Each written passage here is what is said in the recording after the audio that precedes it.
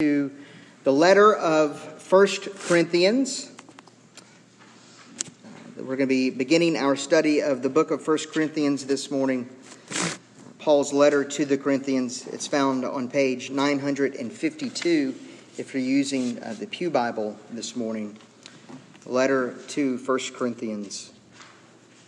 We're going to be looking at verses 1 through 9. Let me remind you before I read this to you that this is God's good and kind and gracious word that He has given to His people today as an encouragement to us, but also as a way to correct us, to reprove us, to show us His Son, Jesus Christ. So 1 Corinthians chapter 1, verses 1 through 9. Paul, called by the will of God to be an apostle of Christ Jesus, and our brother Sosthenes, to the church of God that is in Corinth, to those sanctified in Christ Jesus, called to be saints together with all those who in every place call upon the name of our Lord Jesus Christ, both their Lord and ours. Grace to you and peace from God our Father and the Lord Jesus Christ.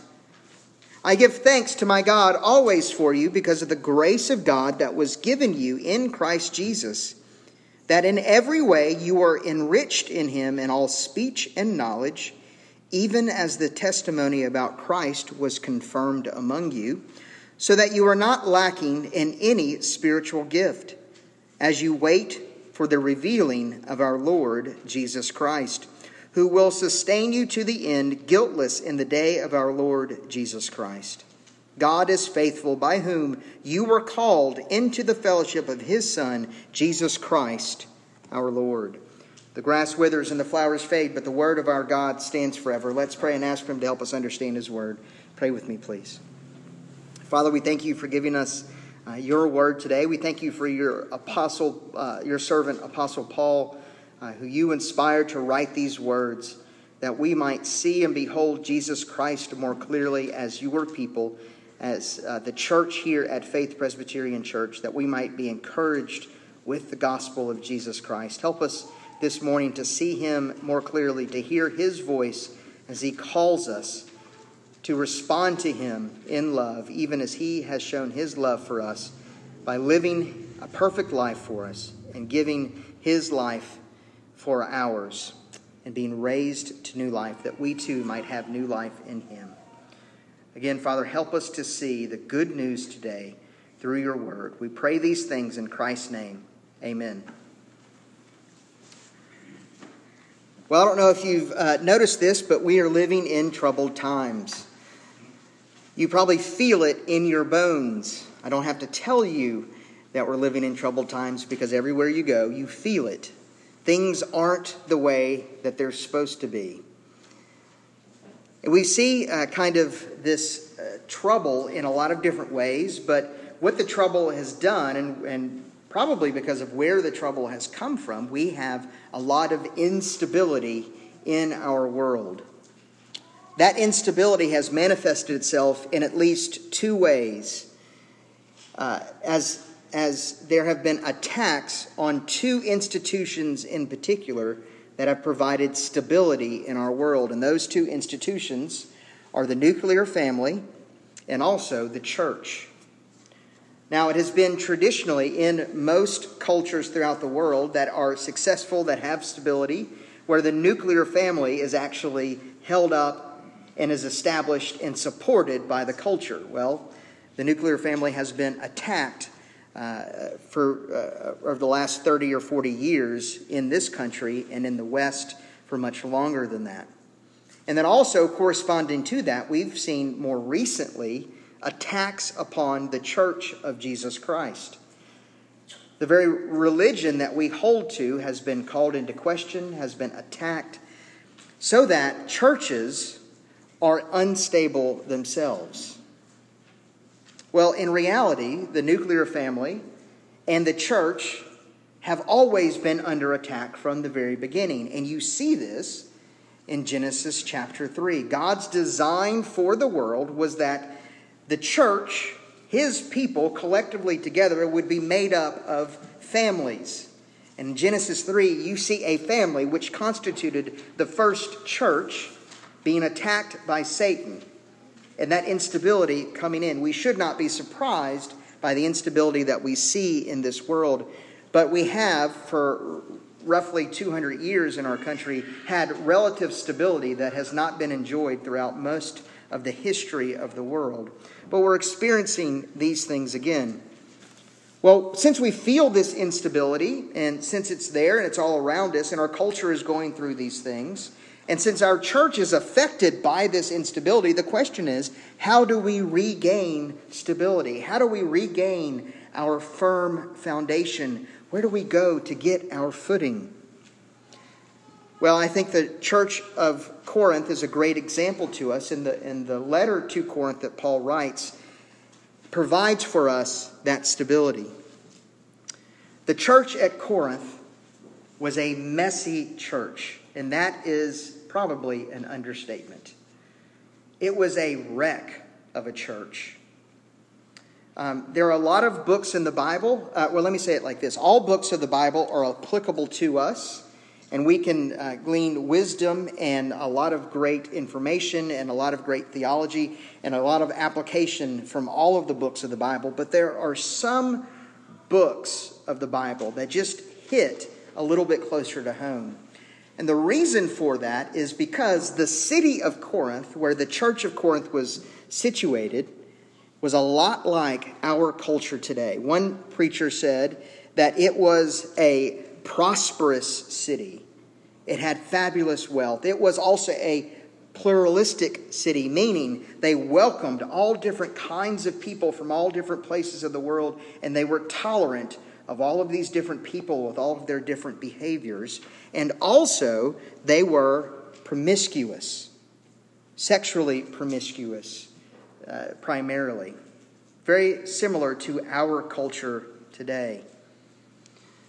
Well, Paul is looking at the church of Corinth, and he's been receiving reports from people that the church of Corinth is looking like and acting like the culture around them. And so this letter to the Corinthians is written to correct their bad behavior, yes, to fix their issues of morality, to have them, to call them back to Christ. But it's also to provide for them a firm foundation and stability for them to live their lives as Christians in the midst of this world around them that is attacking them from all over. This morning I want us to see, and I'm very proud of the title of the sermon, it's Firm Foundations for a Fractured Fellowship. Paul is telling the people at Corinth, look, you're in a mess. And you need a firm foundation. And he provides for them a firm foundation in reminding them of who they are in Christ. Another way to say it is he gives them and reminds them of their identity in Christ. Questions of identity are all the rage in our culture today. And you are told that you as an individual have the right to identify yourself however you want, however it suits your fancy. Well, Paul responds to that kind of idea that actually destroys the foundations of your life and everyone's life around you. And he says, no, you need real stability. And he says you find that as a Christian in your identity in Christ in three ways in particular. He says, first of all, you find your Christian identity as one who is called. You see this in verses 1 and 2, and then also in verse 9. Secondly, you find your Christian identity as one who is sanctified. And you see that in verses 2 and 3. And then finally, you see your Christian identity as one who is blessed in Christ in verses 4 through 9. So let's begin by looking at our Christian identity as one who is called. And you see this again in verses 1 and 2, and then also in verse 9. Look at how Paul begins. He begins with his name, Paul. It's an odd way to begin, but he wants to identify himself and let this church know exactly who he is. Look at the next word. Paul, called by the will of God. Paul is one who is called, and he wants to establish that right at the very beginning. The problem in Corinth, and one of the problems that we're going to see right out of the gate beginning next week, is there's this huge question of authority. Who has authority in the church? Who has authority to speak into our lives? Who is in charge over the church? So Paul is establishing at the very beginning his authority.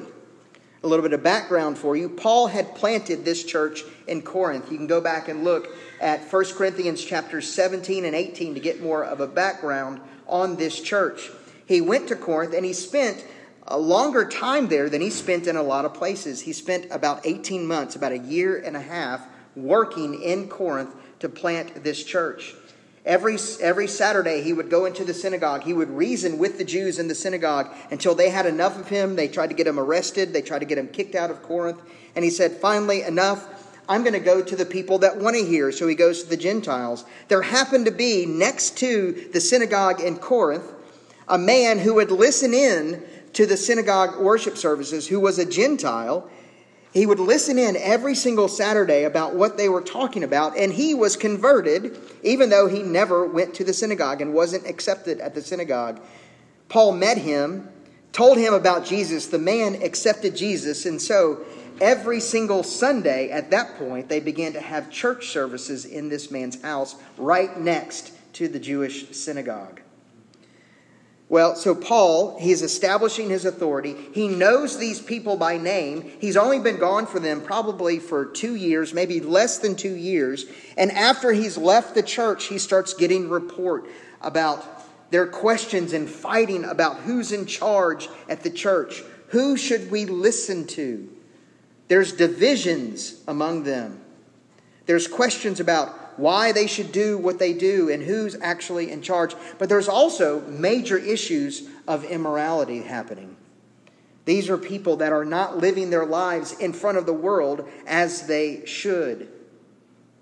Paul actually says that there is sexual immorality among them, the likes of which that even the pagans don't even mention among them. That is in the church at Corinth. And he's writing to them and he says, I want you to understand something, that I am called. Paul is an authority, but he says, I don't want you to listen to me because I am the authority over you. He says, God is the one that called me. God is the authority. God is the one that calls me. And then he also said, he says he's an apostle, which just means a messenger. He's one who is sent by God. He's a messenger of God to tell the world about Jesus Christ. And then he also says that he's there with Sosthenes. Sosthenes is an interesting character as well. You can read Acts chapter 18 about him. He was actually a man who was very important in the synagogue in Corinth. He was called the president of the synagogue. He ran the things at the synagogue. And he had this idea to get Paul kicked out of Corinth. He goes to the governor over the city of Corinth, tries to get Paul kicked out. Well, that doesn't work. They get kicked out of the governor's office. And then the people of the synagogue take Sosthenes and they beat him almost to the point of death. Well, apparently, Sosthenes then becomes a Christian. Isn't that interesting? And now he is acting as Paul's secretary. He is writing these words down from Paul because Sosthenes, who used to be a God hater or a hater of Jesus Christ, is now a follower, has also been called to work for Christ. And then in verse 2, he says, to the church of God that is in Corinth, to those sanctified in Christ, called to be saints together with all those who in every place call upon the name of our Lord Jesus Christ, both their Lord and ours.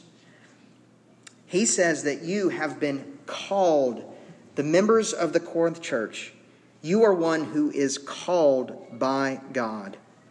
Notice what he says. You have been called. It's past tense and called to be certain things that we'll talk about in a minute. Namely, called to be saints and called to be sanctified before God. The focus here, and Paul's focus through all of this, is on the work of God in the church at Corinth. He is not lauding the people of Corinth for their ability to choose God or to come to God in and of themselves. He says, no, you have been called by God. The focus is all on the work of God in Corinth. So what's the big deal about this? What's the big deal about being called? And how does this inform us about our Christian identity?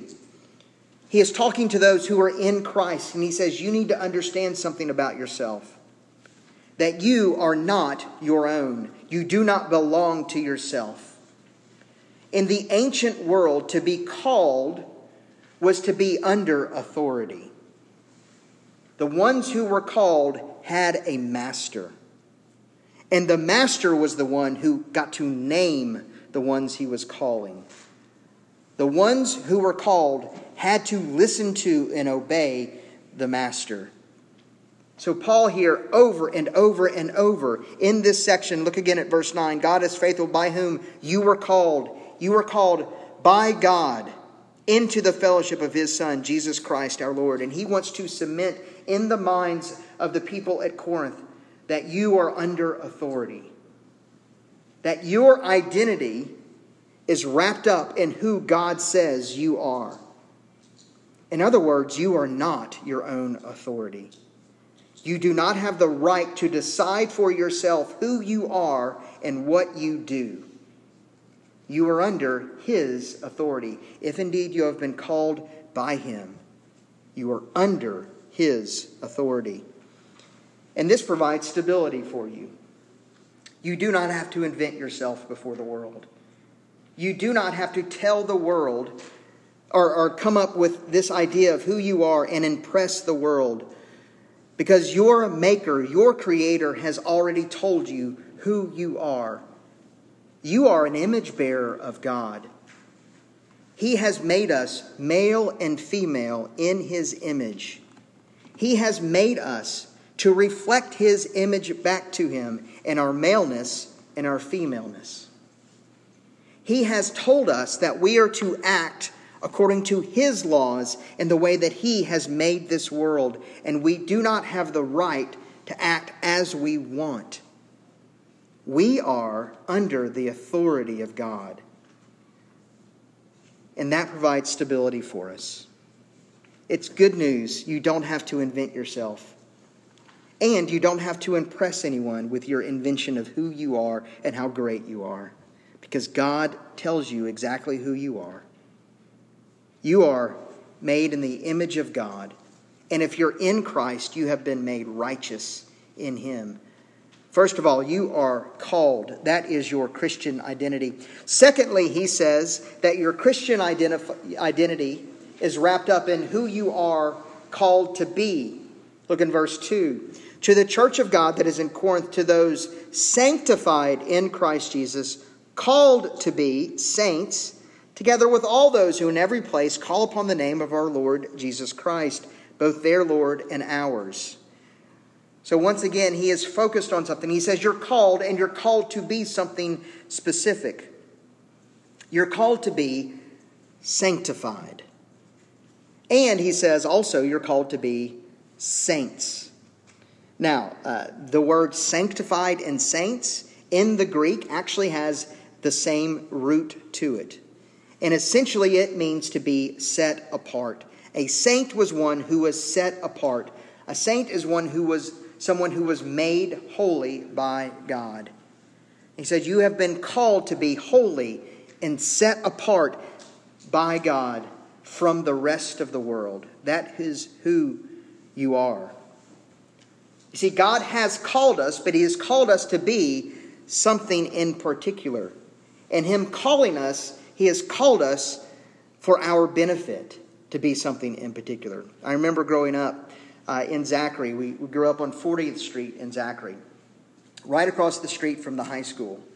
And it was a great little neighborhood. There were lots of kids in the neighborhood. And in the summertime, we would go out and we would play outside. And we were actually commanded by my mom, you do not step foot into this house until I call you. And as soon as we were called, Mom would step out and she would go to the front porch and she would say, kids, come back for dinner. And we were supposed to come running back for dinner. We were under authority, under my mom's authority. Now, whenever she called us back, sometimes, I don't know if you can believe this, but every now and then, one of us wouldn't come back exactly when we were supposed to. Maybe we were wrapped up in a game. Maybe we were playing with other kids and we didn't hear my mom. Maybe we were just a little bit too far away. You know what's interesting is whenever we were called, if we didn't come right away, even if we didn't hear my mom call, we still got in trouble. Now, why would my mom still cause us to be in trouble? Why would we still get in trouble if we couldn't hear our mom's call? Well, it was my responsibility to hear her call, to not be too far away whenever she called. It was still my responsibility. But here's what I want you to realize about that. Why was my mom calling me back home? Why was my mom calling us back home? It was for our benefit. Because it was getting dark outside, and it's dangerous to be out there on a busy street playing whenever it's dark. She also had been inside cooking for us, and so she wanted us to come in and enjoy the benefits of having a healthy meal and enjoying fellowship with the family. It was also for us to come in and get the appropriate amount of rest that we needed at night, because my mom knew what we needed. So when she came to the porch to call us home, she wasn't trying to be mean to us. She was loving us. Here's what I want you to see, that God calls you to be something that is for your benefit.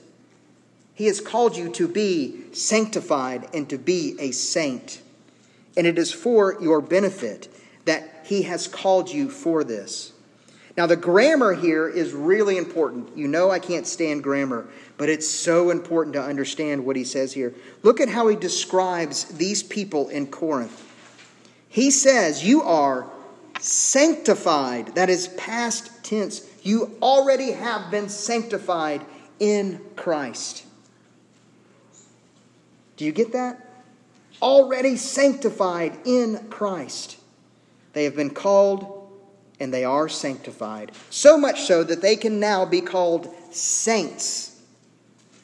Or another way to say it, some people take this to mean perfected ones. Wait a second. I just said that the people at Corinth were wildly immoral. They were terrible people. They were horrible sinners. And Paul says, absolutely, that's who they are. But more importantly is who you are in Christ today. That if you are indeed in Christ, you have been sanctified in Him. You have been set apart. By the finished work of Christ for you, you have been made holy in Him. God calls these terrible sinners saints. And here's the reality. God only calls terrible sinners saints. There's never been a saint in this world who wasn't also a terrible sinner, save Jesus Christ. We are all sinners before God, and Paul understands that, but he says, here's your identity in Christ. You need to know who you already are if you are called by the name of Christ. If you have been indeed called by Christ, you are already sanctified by Him. And what Paul is doing is he is saying, come back to who you are in Christ. Some people hear this and they say, well, if Paul is calling them already saints, does that give them license to live their lives however they want? Do they not have to be obedient? Well, no, Paul's going to spend the rest of the letter telling them, be obedient to what God has said, and it's to your benefit that you do that. But you need to understand that your sin, if you are indeed in Christ, does not change your relationship to God. You are perfectly loved in Christ Jesus. You cannot add to or take away from the love that God has for you. Your salvation is not up to you. It is up to God's love for you through Jesus Christ. And he says, if that is who you are in the heavenly places already, then be that here today. And that provides stability for you. You are transformed, he says, by the grace and the peace from God our Father and Lord Jesus Christ in verse 3. That is who you are. You have received the grace of God and the peace of God. That's your stability. That's your standing with Him. That is your identity this morning. Finally, he says, here's your Christian identity as well, that you are blessed in the Lord. Look at how he says this. Verse 4, I give thanks to my God always for you because of the grace of God that was given you in Christ Jesus. That in every way you are enriched in Him in all speech and all knowledge. Now, you have to remember that Paul is talking to a church that is fabulously wealthy.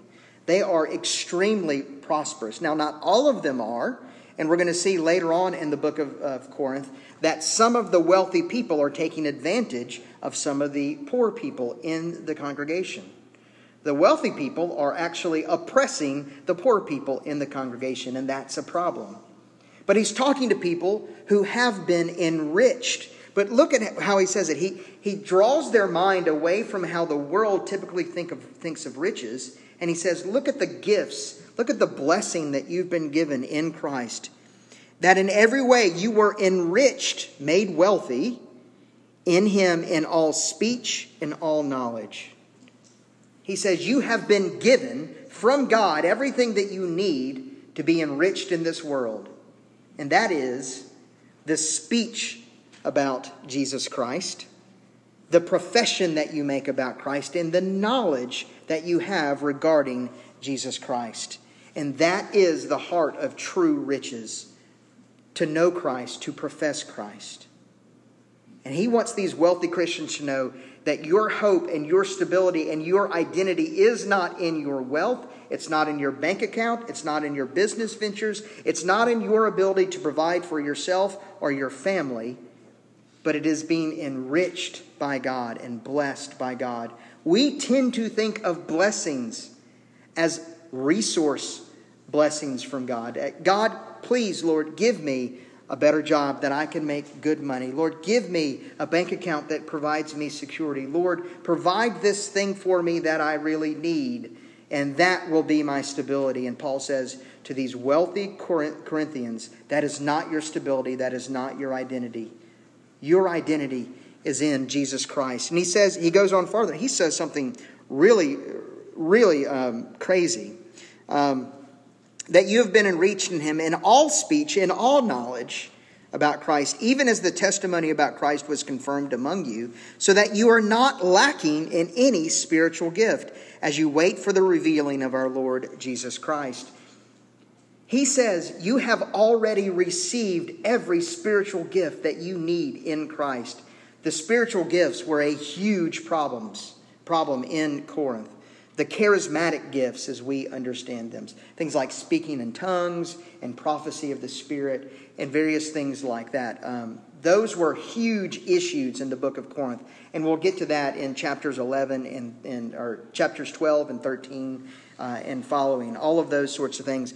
But these are people that are fighting with each other about their super spiritualness, about their ability to speak in tongues or to prophesy or to do all of these things. Because they said that's an indication of how holy we are, of how set apart we are. And Paul says, no, you've already all been set apart. And it doesn't matter about these other spiritual gifts that you've been given. He says you've been given, every single one of you, every spiritual gift that you need in Christ. You have been blessed already. You already have it all. There's no need for pride among you. As a matter of fact, pride needs to fall away. You see, their standing with God is not dependent upon them. That's what he says at the end of verse 7. One of the problems that was going on in Corinth is that there was a group of people in Corinth telling everyone else that they had already arrived, that they had already gotten from God everything that they need, and the proof was the fact that they were fabulously wealthy, that they could buy whatever they wanted, and that they didn't have a care in the world. And they said, God has already blessed us. And Paul is saying, no, that's not how God blesses. That's not the indication that God has blessed you. And he says, you have not arrived. Why? Because at the end of verse 7, as you wait for the revealing of our Lord Jesus Christ, he has not yet come. They had what's called an over-realized eschatology. We'll talk more about that as we go on. Because they thought that Jesus had already returned and that they were exactly as they needed to be. And he says, no. And actually, Christ, who you think has already returned but has not yet returned, will sustain you to the end, guiltless in the day of our Lord Jesus Christ. Why? Because God is faithful, by whom you were called into the fellowship of his Son, Jesus Christ our Lord. Christ is the one that sustains. Christ is the one that holds you fast. Your identity is that Christ has already given you all that you need in him, that you have been blessed with him. That is who you are this morning. That's a corrective for us today. Because today we tend to think and we treat our wealth as if it is our Savior. But it is not. If all of our wealth was gone tomorrow, let me make it personal. If all of your wealth was gone tomorrow, what would you have left? Could you say with Paul that you have everything that you need in Jesus Christ? Or would you say, no, I need my wealth in order to provide? Paul says we have everything that we need for today in Jesus Christ, that we have been blessed. And that isn't a matter of money or resources or houses or cars or bank accounts or savings or anything like that. Our blessings are all wrapped up in the person and work of Jesus Christ. There's a movie, The Incredibles. It's an old Disney. It's not that old, but it's like 15 years old now.